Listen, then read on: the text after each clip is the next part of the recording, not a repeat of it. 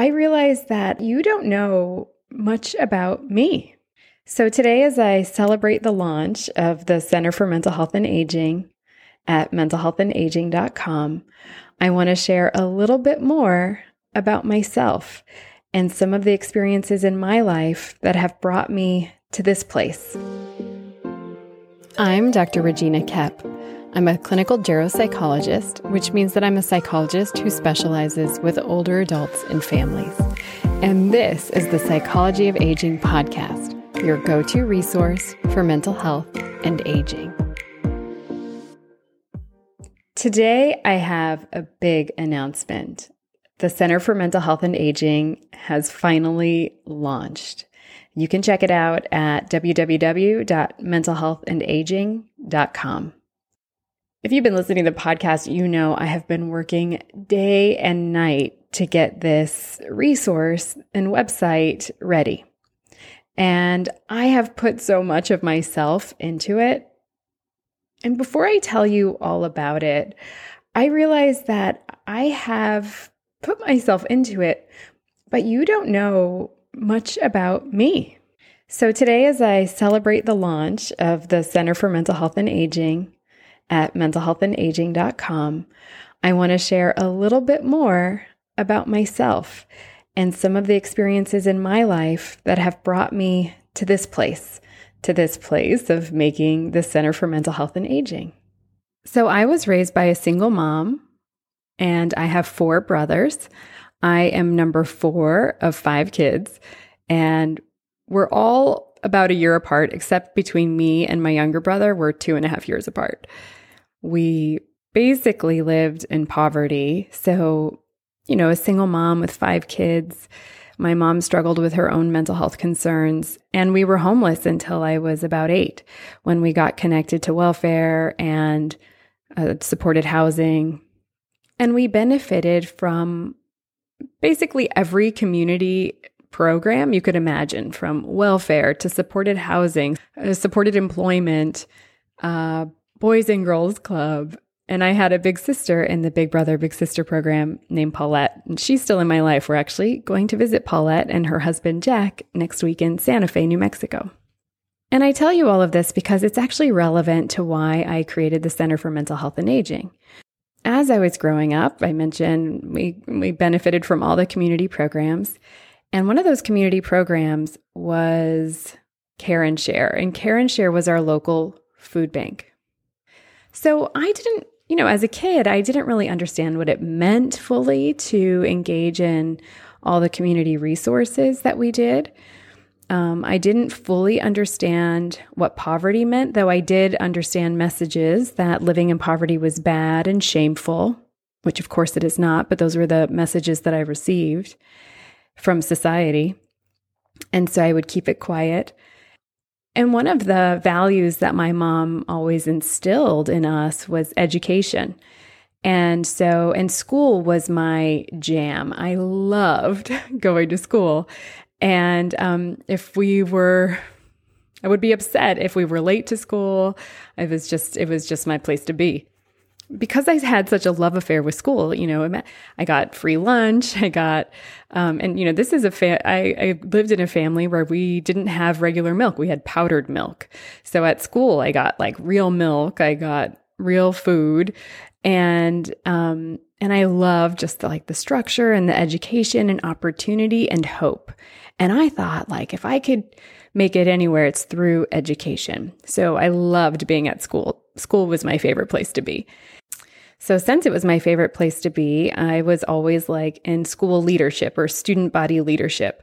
So in my elementary school, I was secretary of my elementary school in 5th grade and then president in 6th grade. In one of those grades, I don't remember which one, we had a canned food drive in our city. And this is a city in Southern California and a pretty working class city. And we had a food drive for the local food bank, which was called Care and Share. And our elementary school gathered the most canned foods. And so as a result, the student body cabinet, like me and the other student body members, were on the cover of the newspaper delivering food to the food bank. And that was exciting. And so the next day the newspaper came out and my mom made the clip cut the clipping. I'll put a photo of the clipping in the show notes so you can see it. But the next day, as far as I can remember, I think this is how the story goes. The next day, my mom picked me up from school and drove up to the front of Care and Share, which was like a storefront. So the food bank had like a storefront, and you could go, if you were a family in need or a person in need, you could go and pick up food like you would at a grocery store. And so my mom drove to the front of this Care and Share. And the previous day I had been in the back delivering boxes. And that is when I realized, oh my God, we are the family that we're serving. And it kind of blew my mind. When I was a kid, I would hide that part of my life. I would hide living in poverty. I would hide the need for Care and Share or food bank or all these other resources. And because I was ashamed, because I would get these messages in society that was not okay, that there was something dispositionally wrong with us for needing these resources, when of course that's not true. There's something wrong with society that allows people to be so poor, and something right with Care and Share. So as I matured, I realized, wow, how beautiful that experience was of delivering food to a food bank, and then the next day receiving food from that same food bank. And it led me to this kind of belief that I've lived with for decades, this idea that I am my community and my community is me. And when I have surplus, I give. And when I have need, the community is there for me and kind of helps to meet that need. That community can be family, it could be friends, it could be church or your place of worship. It could be Care and Share. It could be all sorts of governmental resources. So my family lived with mental illness and poverty. And my family lived with shame and stigma around mental illness and poverty. And I lived with stigma around mental illness and poverty. And so I wouldn't talk about it. When I went to grad school, I didn't talk about it. I would hide the fact. I would hide where I came from. And I would do whatever it took to let people believe that I belonged there with them in this, academic institution. I went to a graduate program at Stanford, and I felt like a fraud. So I would do anything to let people believe that I belonged there. But that was buying into the shame, and that was buying into the stigma. And that's, of course, not healthy. One of my goals with this podcast going forward is to share a little bit more about my own mental health and family journey, maybe to speak to some of you in your own experiences with mental health and your family journeys with caregiving, with mental health concerns, with medical concerns, so that we're all a little less alone. Back to this concept of I am my community and my community is me. I am you and you are me, and we are all in this together.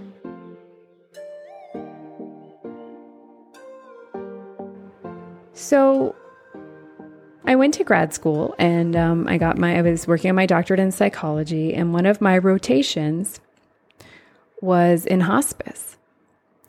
And in hospice, I had the opportunity to work with generally older adults at the end of their life.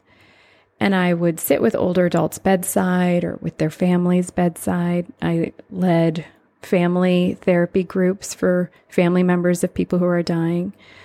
And we even led therapy groups for people who were dying.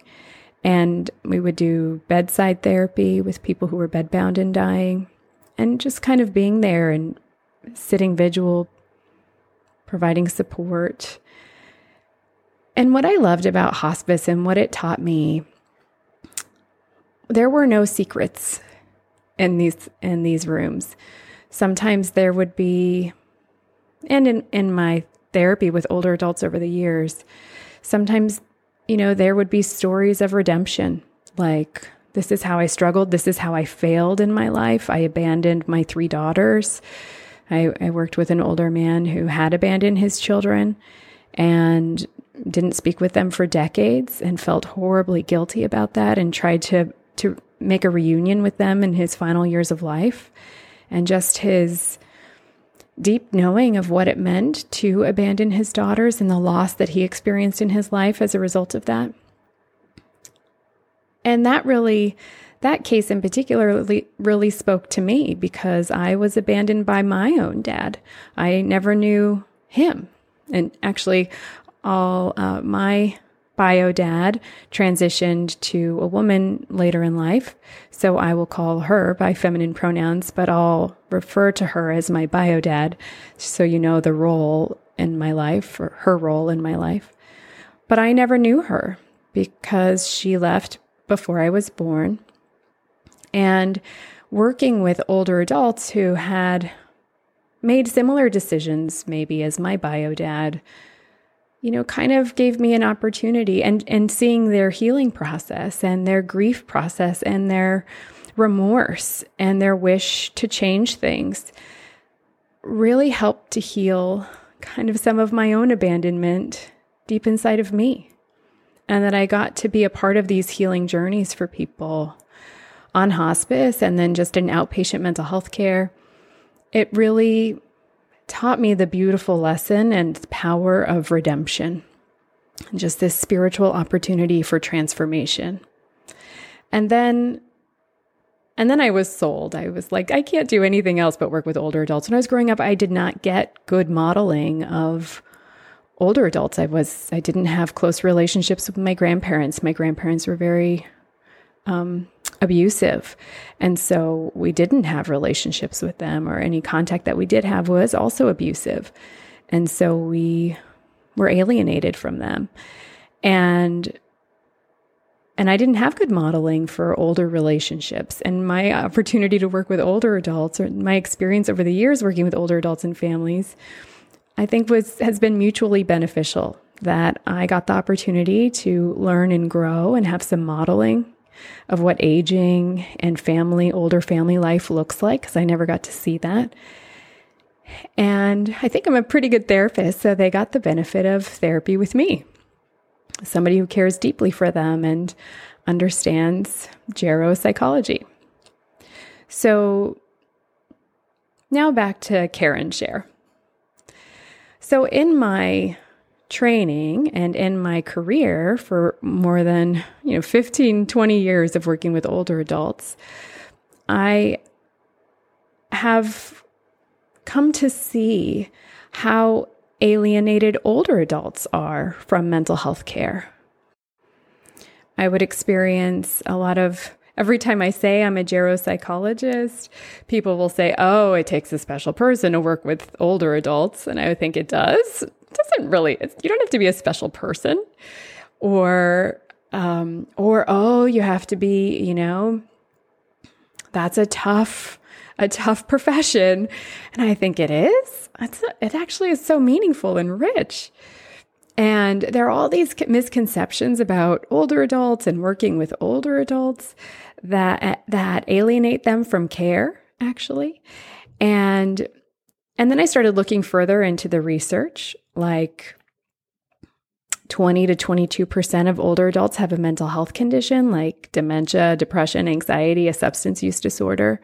But the vast majority, and I'm talking like 67 to 90% of older adults who need mental health care do not get it. Let me say that again, like the vast majority of older adults who need mental health care do not get it. And one of the primary reasons is stigma and shame. Just like the stigma and shame that I lived with when I was young. And I'm still trying to root it out of myself around mental health issues or mental health concerns, mental illness. And so I thought, as a geropsychologist, I realized that people, general population people, professionals, are so misinformed and underinformed around mental health and aging that I wanted to change that. I wanted to reduce stigma, because when I reduce stigma in myself, I feel liberated and free, and I have more access to self-compassion and more access to compassion for others. I'm more grounded. I'm more whole. And so I aim to reduce stigma.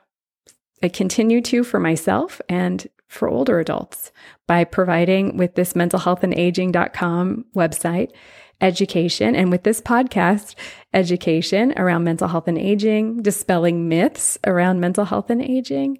And then what's very exciting about mentalhealthandaging.com is that I'm also building a provider directory of mental health providers who have the unique specialty of working with older adults and their families. So therapists, psychiatrists, neuropsychologists, mental health providers who have the skills that it takes to work with older adults and their families. Because we have so many misconceptions about what's typical in aging and not typical in aging, you really need an expert to help you figure that out. And so what we know that access is another barrier to older adults getting care. So I thought, okay, if stigma is a barrier and access is a barrier, I want to help to change that. And so by changing it, I created mentalhealthandaging.com. So currently on the website, there are lots of guides around mental health and aging, like depression and aging, anxiety and aging, suicide, sleep, substance use, dementia disorders, and so on. There are 100 blog posts. There are more than 60 episodes, podcast episodes. This one makes 61. And we're adding to this a provider directory of licensed mental health providers who specialize with older adults and families.